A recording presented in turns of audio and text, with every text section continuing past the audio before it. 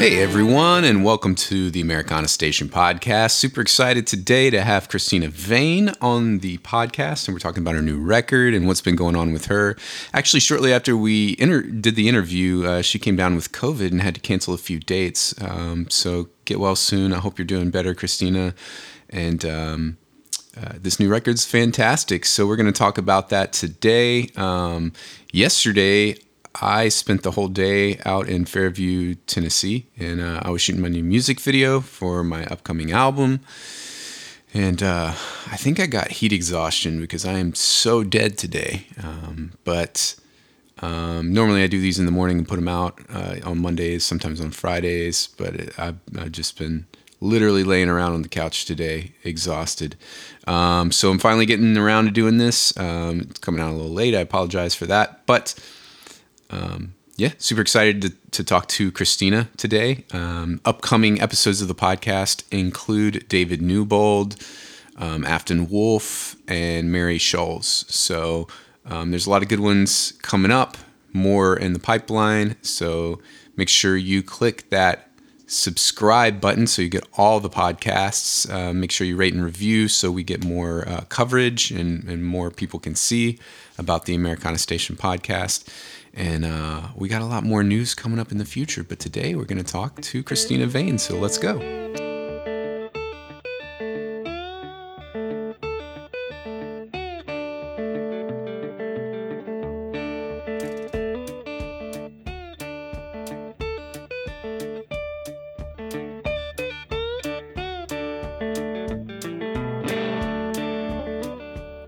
Well, I hope you're eating right, that you sleep well at night, forget those mistakes you made before, and it's been a long while.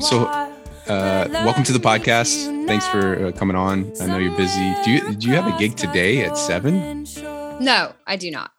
Oh, okay. I just looked on Facebook and it said Urban Cantina. That's in about a week. Oh, cool. And a half, yeah. Right on. So you've been super busy. You have a new record that just dropped pretty recently. Tell us about it. How long has it been out? When did it come out?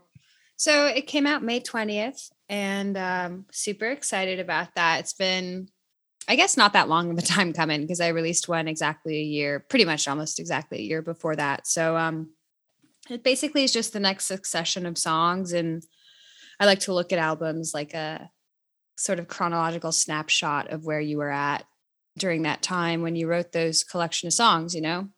So yeah, there's a little bit more of a return to my rock kind of roots, a little bit more of like a rock feel.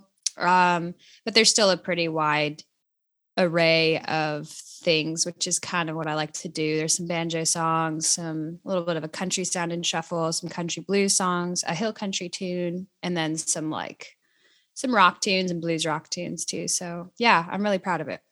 That's awesome. Have you been touring with a band or just kind of going solo? I've been doing both, actually. Both. Yeah, I've toured solo for a long time, and that's fun too. But when I can get the band with me, it makes for a good time. For sure. Yeah, it definitely is a lot more fun if you can bring a band. Yeah, absolutely. So yeah, I just looked at your tour schedule and it looks pretty jam packed. You got most of July, August, September. You got some festivals coming up. What are you most excited about? Oh man, it's hard to say. I was actually just working on my website today. So I was sort of going over all of those things, and I was getting excited about a bunch of them. I'm excited to go out to California at the end of this month. It's been a long time since I've been out there. And I'm excited to be going to Asheville, and then, Colorado is a whole dreamy place, in Arizona. And then we have that festival in Pagosa Springs, the Four Corners Folk Festival. And so, yeah, it should be really fun. Wow. Yeah. I see that you're doing the folk festival and then you're booking it back for the Station Inn gig a few days later. Basically. Yeah. That's awesome. I was just thinking about I remember when I was gearing up for my tour run around March, and I remember messaging you and asking you if you were canceling your gigs too, because we were kind of Oh yeah, I remember that too. That New Orleans run I was supposed to do. Yeah, and it was like right at the beginning of everything shutting down, and I just remember being like, I really want to do these gigs. I put so much time and effort into them. Let me see what these Yeah. other people are doing, and we're Totally. all just like, I have no idea what to do, and then we all had to cancel everything. So it's good to see that you're picking back up and getting things going.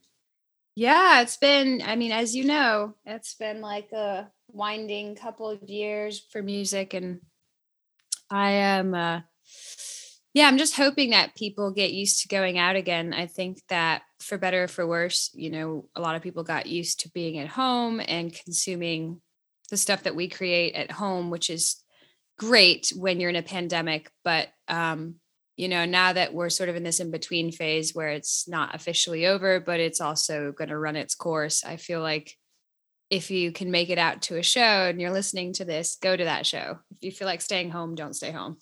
We stayed home a lot.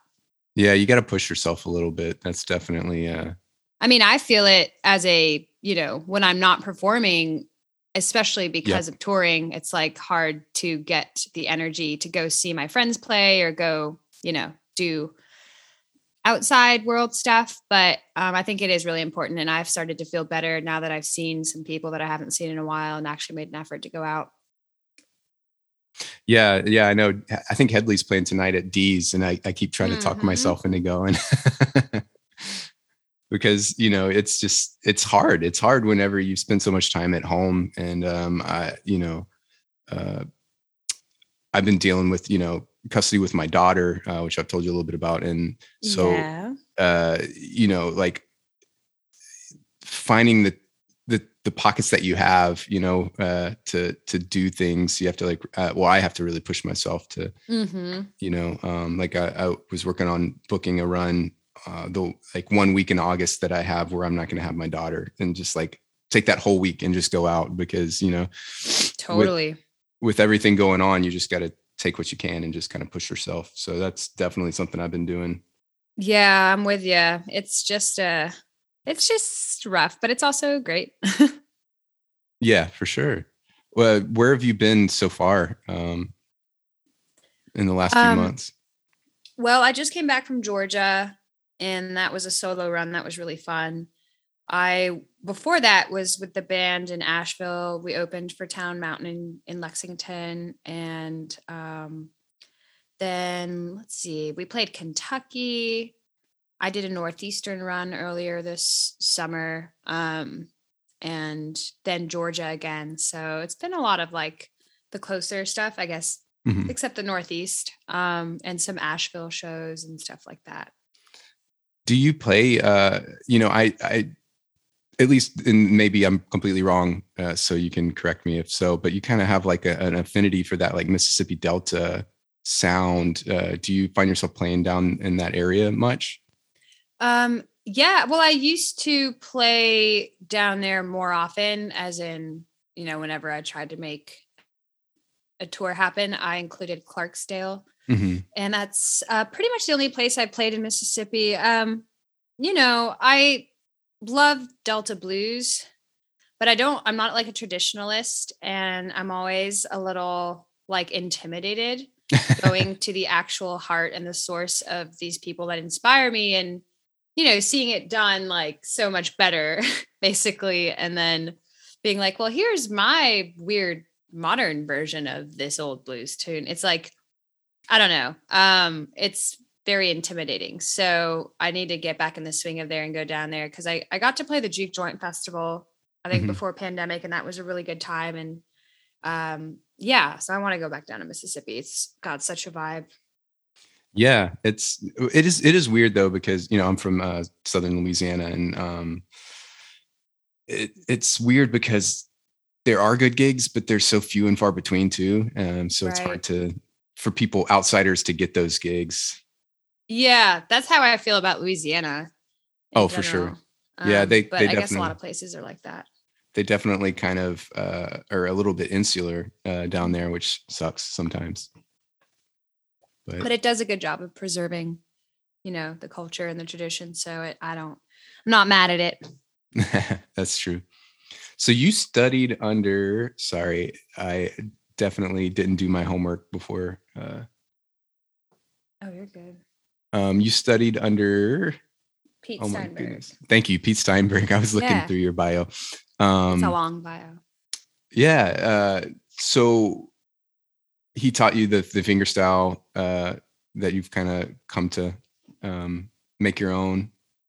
Yeah, I learned Travis picking fingerstyle guitar from Pete when I was out in LA. Mhm. And, there's a lot of right hand, different fingerstyle techniques that I've kind of learned since or taken from different blues people that I like. But the basic Travis style stuff was pretty new to me when I met Pete, and he specifically, focused on that and was really just an angel sent from heaven. He, mentored me for free for a long time and taught me pretty much everything I know and left me Wow. with a stack of tabs and all the materials to keep teaching his stuff, actually. So that's what I try and do when I teach people myself.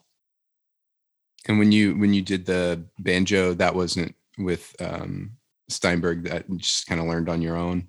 Yeah, I took one lesson with the McCabe's guitar teacher, John Rosen. But that was after I'd already sort of started to teach myself. And I think, my friend Gina Leslie, who's actually out of New Orleans, she taught me. She was living in Venice too at the time, and we were good friends. So she's the one who first sort of taught me the basic clawhammer move. And I then just worked at it myself for a very long time. Yeah. Were you gigging when you were out in Italy? No, I moved here when I was 18. So, okay. That was like, actually, it's funny because I did play like a battle of the bands with my school in middle school when I was living there. And like maybe one other little show with my like little punk band friends, but I didn't like, I was 13, so I didn't gig. Right. So then you moved here to go to school. You went to Princeton and got a degree in comparative literature. I'm obviously reading your bio. And and then you just kind of started picking up music as you were kind of going to school. I've always been into music. So I've always been playing. I just didn't gig when I was young. Oh, okay. Yeah. I've always played music. I've always sang in choirs and played the flute. I picked up the guitar in middle school and started writing in high school. So I've been at it for a minute. Awesome. That's awesome. Yeah. Did you grow up doing like the blues and bluegrass and folk kind of stuff? Or, I saw in there that, you see yourself kind of as a rock player that fell in love with folk music. Did the love of music start with rock, or was it always kind of traditional? Well, it really started before I think I even listened to music. I mean, maybe I heard it when I was a baby, but I just always liked music. I sang to myself when I was a baby in the crib and did little dances and stuff. And so I think I've just always liked music. And whether it was like, memories from the musical Cats that I was learning on the piano, or like some cool Latin song I was learning in choir. I really loved classical music. And I really liked rock and punk when I got sort of a little older. So I've always been a big consumer of pretty wide variety of things. But a lot of indie, a lot of rock, a lot of punk, some metal, like, the soft stuff like Metallica or whatever. But the British indie scene was pretty big in my high school, days, as well as like the pop punk scene. I was a big Blink-182 fan, still am. So I don't know. I was like a world away from bluegrass and blues and all that stuff. So you just sort of like, I guess I'm trying to find like where did that end up crossing into your realm to kind of create what you've been doing lately? Did you pick that up in LA or previous to that? I started playing slide guitar after I saw somebody playing Sam Green in England. Sam Green and the Midnight Heist was the band, but I saw them play and he played lap slide stuff. And I thought that was really cool.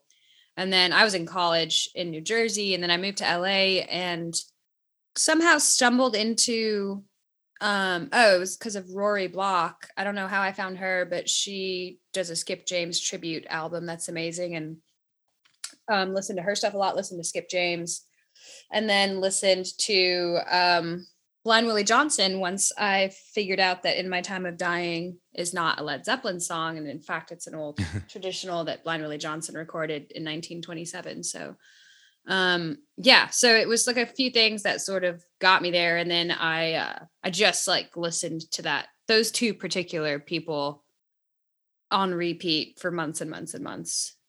It's so funny when you hear stuff like that, like you know that you didn't know that Led Zeppelin was covering it. I've heard stories of people that like loved the In the Pines Nirvana Unplugged thing and didn't realize that was a traditional as well. Yeah, there's a lot of songs like that. I mean, another time that I felt that very strongly wasn't a specific song. It was just the Black Keys I had listened to a lot, and I had never heard original Hill Country blues. So when I heard Junior Kimbrough for the first time, I was like, who is this? And was he alive before or after the Black Keys? And the guitar tech started laughing. He was like, this is Junior Kimbrough, and he definitely came before them. So there's nothing new under the sun. There's nothing wrong with covering songs too, but I do know Led Zeppelin claimed to have written that song originally In My Time of Dying, and they definitely didn't write that song. So they did some sneaky stuff. I have to, this one's not as cool. I was listening to Dave Matthews Band and heard Long Black Veil and thought it was I was like, this is his best song. That's funny. Yeah. Then totally. I kind of downloaded, the Johnny Cash version, and then realized that, that's not either. That's just a traditional, that everyone does. Right. So that was kind of my entry into like the whole like folk country realm. It was from Dave Matthews Band. I can't believe I'm saying that on the podcast. Oh, it's okay. I got no time for people that judge people, because I have met the whole range of stuff. Like I know people that can name every folk song ever and play every bluegrass tune, but can't name an AC/DC song. And I don't think making fun of anybody is worth my time. So I try not to get, caught up in the whole like Nashville. Oh, you don't know who this is, and you've never heard of John Prine. It's like, dude, some people haven't heard of John Prine. You got to just, accept that and teach them about it if you care so much. Right. Yeah, I know. Yeah. That's always been weird to me. Like I'm really bad with 90s country because at the time I was kind of going anti-country because I grew up in a small, country town where everything was country music, and I didn't want to be that. And so I don't really I'm still relearning 90s country music. I don't really know it at all, or early 2000s. And people are always like, oh my God, you don't know this song? I'm like, no, I don't. I blocked it out for 15 years. Totally. And it's kind of like, I don't know, again, like you can ask if someone's joking one time, like I did when my friend said that he didn't know AC/DC. And then when they say, no, I'm not joking, you just tell them, it's like, don't make people feel stupid. I like that. That's good. That's good. Are you a Doc Watson fan? I'm a big Doc Watson fan. Yeah. Big fan. I love Doc Watson so much. And, every time I've seen you play, I've always wondered and meant to ask you that, because it's definitely, you're playing similar styles and instruments as well that kind of go with that. Well, yeah. Thank you for even associating me ever with Doc Watson in your mind, because, he's pretty untouchable, but the greatest hits, Doc Watson greatest hits compilation was sort of my primer to him. And that Hank Williams, J.J. Cale, and Jerry Reed were like my soundtrack for a whole summer when I was traveling. 2018, I was on the road for 5 months, and I think I just literally only listened to those 5 people. So the first time I met you, you were wearing a Jerry Reed jacket, and we bonded. Oh my gosh, that thing is my pride and joy. I feel like if anyone hears this that has seen that jacket, they know about it, because I've either talked about it or they've said something. It's just such a cool jacket. Yeah, it was one of their band members, right? No, I don't think band member. What I was told is that it was from a promotional run of those jackets for the team. So like the manager and the booker and all that kind of stuff. I don't know if the band also had them or not. And I don't really even technically know if that's true, but I believe the person that I got it from, they're pretty reputable vintage collector. So That's awesome. Yeah. yeah. So are you working on any new material? Are you planning on releasing one next year, next May? Oh man, I don't think that I can with the schedule that I've had this year. I just really haven't gotten around to it. Would be like forcing it, I think, to try and release something by May. I'm sure, as you know, putting out a record is like, yeah, you like start a year before you plan to put it out. And I have not even thought about that. I haven't been writing that much, but I have so much like just these small snippets of things that turn into songs that I could probably whip together an album. I just don't think, with the amount of effort and money that goes into them, I don't want it to be like a haphazard thing. So it would be cool to maybe release it next fall, but all the freaking music industry people were like, never, don't do that, only in the spring. And I'm like, I don't really know. So we'll see. Whenever it's ready, it'll be ready. Really? They say not in the fall? No, not everybody, but I've been told that. Yeah. Yeah. Did you co-write any on this record? The only co-write on there is a musical co-write. Like I brought this thing I had written mostly to Kyle Tuttle. We were playing double banjo a lot at the time because he's a banjo player and I play clawhammer, and he plays Scruggs style. And and so I was playing and I was like, hey, what do you think of this? And he kind of like filled in a lot of the stuff that was missing and came up with a cool lick there. And so I wrote some words and that made it onto the record. Billy Contreras is the fiddle player on that track. It's called Oxbow Meander Loop. Yeah, he's such a good fiddle player. Yeah, he's unreal. Yeah. Kyle's also really good too. He does like the electric thing. Yeah, he likes to get funky on the banjo, but he can play pretty much any which way. Awesome. Yeah. Sorry, give me a second. No worries. I'm trying to make it at least 40 minutes. So I'm trying to fill in the time with questions and stuff. Oh, I know where I want to go with this next. So when you're writing, how do you usually write a song? Do you like sit down with the purpose of writing, or is it more like a creative inspiration in the moment? When I write, it really depends. A lot of times I will be fiddling with my instrument and something will come out that I like. That's usually how I start a song. Other times I have an idea. It's pretty rare, but sometimes I have a really strong idea for like a lyric or even just a premise, but that's not as common. And then other times I have inspiration for a feel. I'm like, I really want to write a country blues sounding tune. And so I'll go from that and kind of come up with the music. And then I put lyrics to it later. And and so it's usually music first, lyrics, melody second, singing melody, and then fill in the lyrics to fit that melody. So I try and just sort of like build a block basically, or whatever it's called, Lego my way into a song.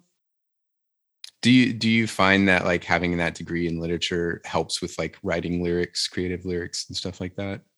I hope so, but to be honest, I think that I always liked writing. I always liked poetry, even if I hadn't gone to college and filled my brain with all these amazing things, I probably would have been reading cool stuff anyway. And it's not like I often sit down and I'm like, I'm going to reference Baudelaire in this song, and I'm going to reference like Garcia Lorca in this one.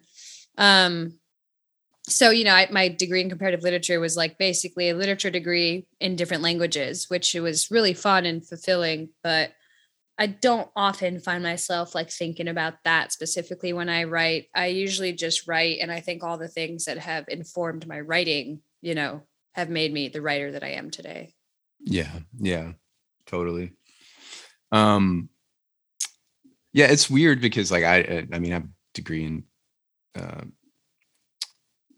communications, and right on. I don't think that would have affected, and I even took some songwriting classes because I had a music minor, but honestly I don't even think the songwriting classes really helped that much, because at that point I was already a songwriter.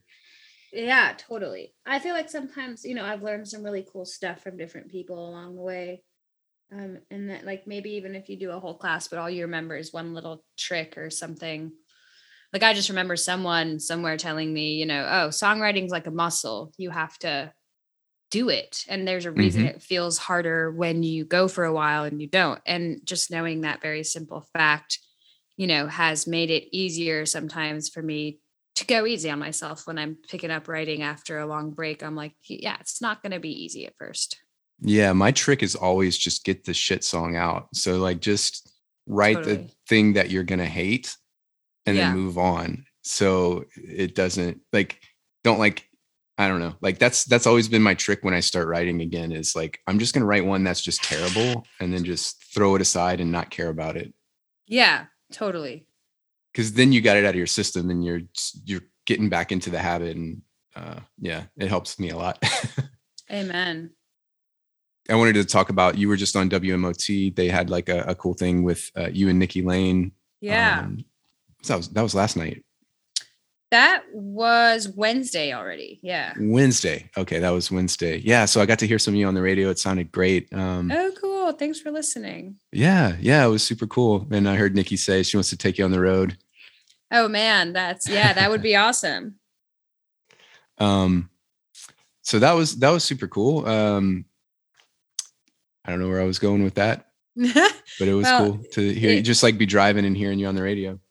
Yeah, it's definitely cool for me. I mean, I've listened to WMOT. I'm not much of a radio person historically. Like we listened to a lot of CDs in my house. And so I never really tuned into the radio until like the pandemic when I would often go drive for like basically, an hour, usually most days to go hike somewhere new and like go be in a river or something when it was like really there was nothing to do. And I started listening to WMOT and yeah, the local brew and all those shows are just like so awesome. So, to be on there, especially opening for someone as cool as Nikki Lane was really fun.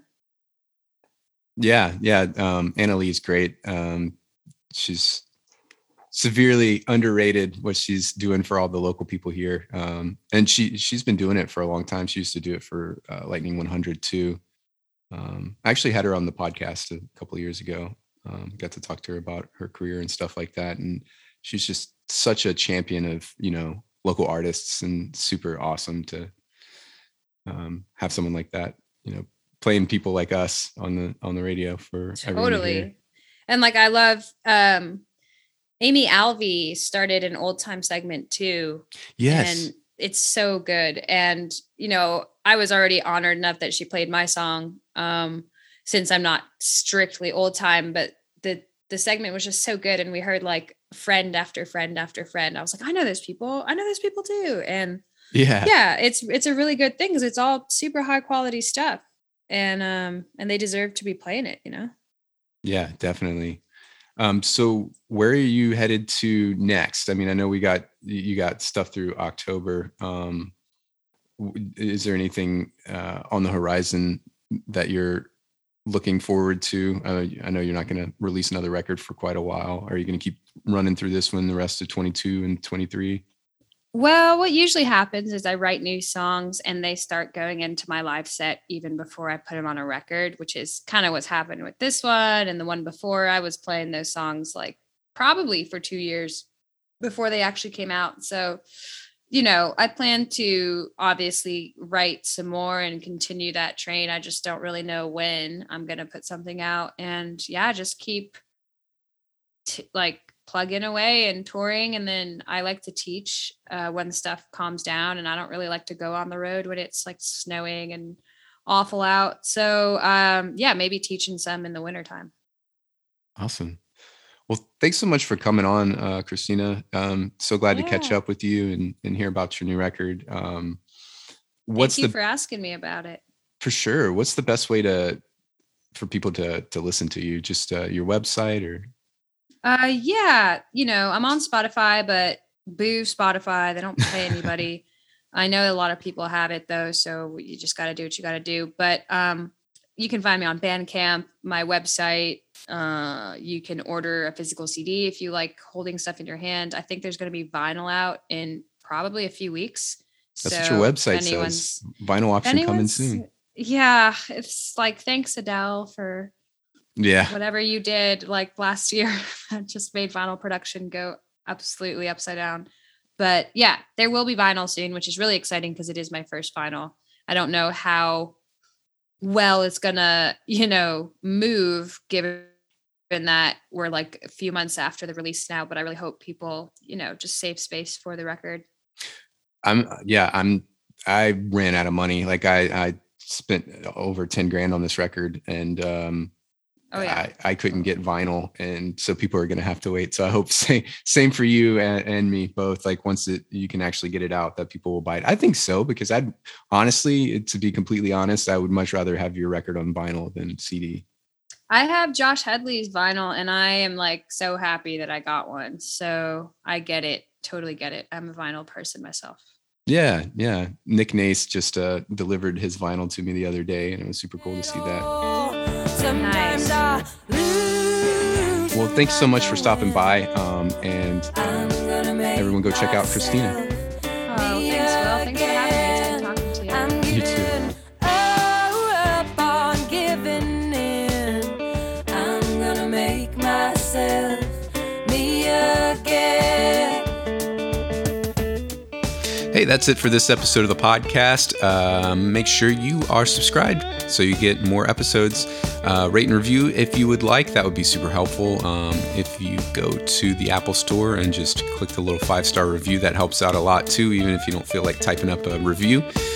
And we'll be back in a couple of weeks with David Newbold. Thank you. We'll see ya.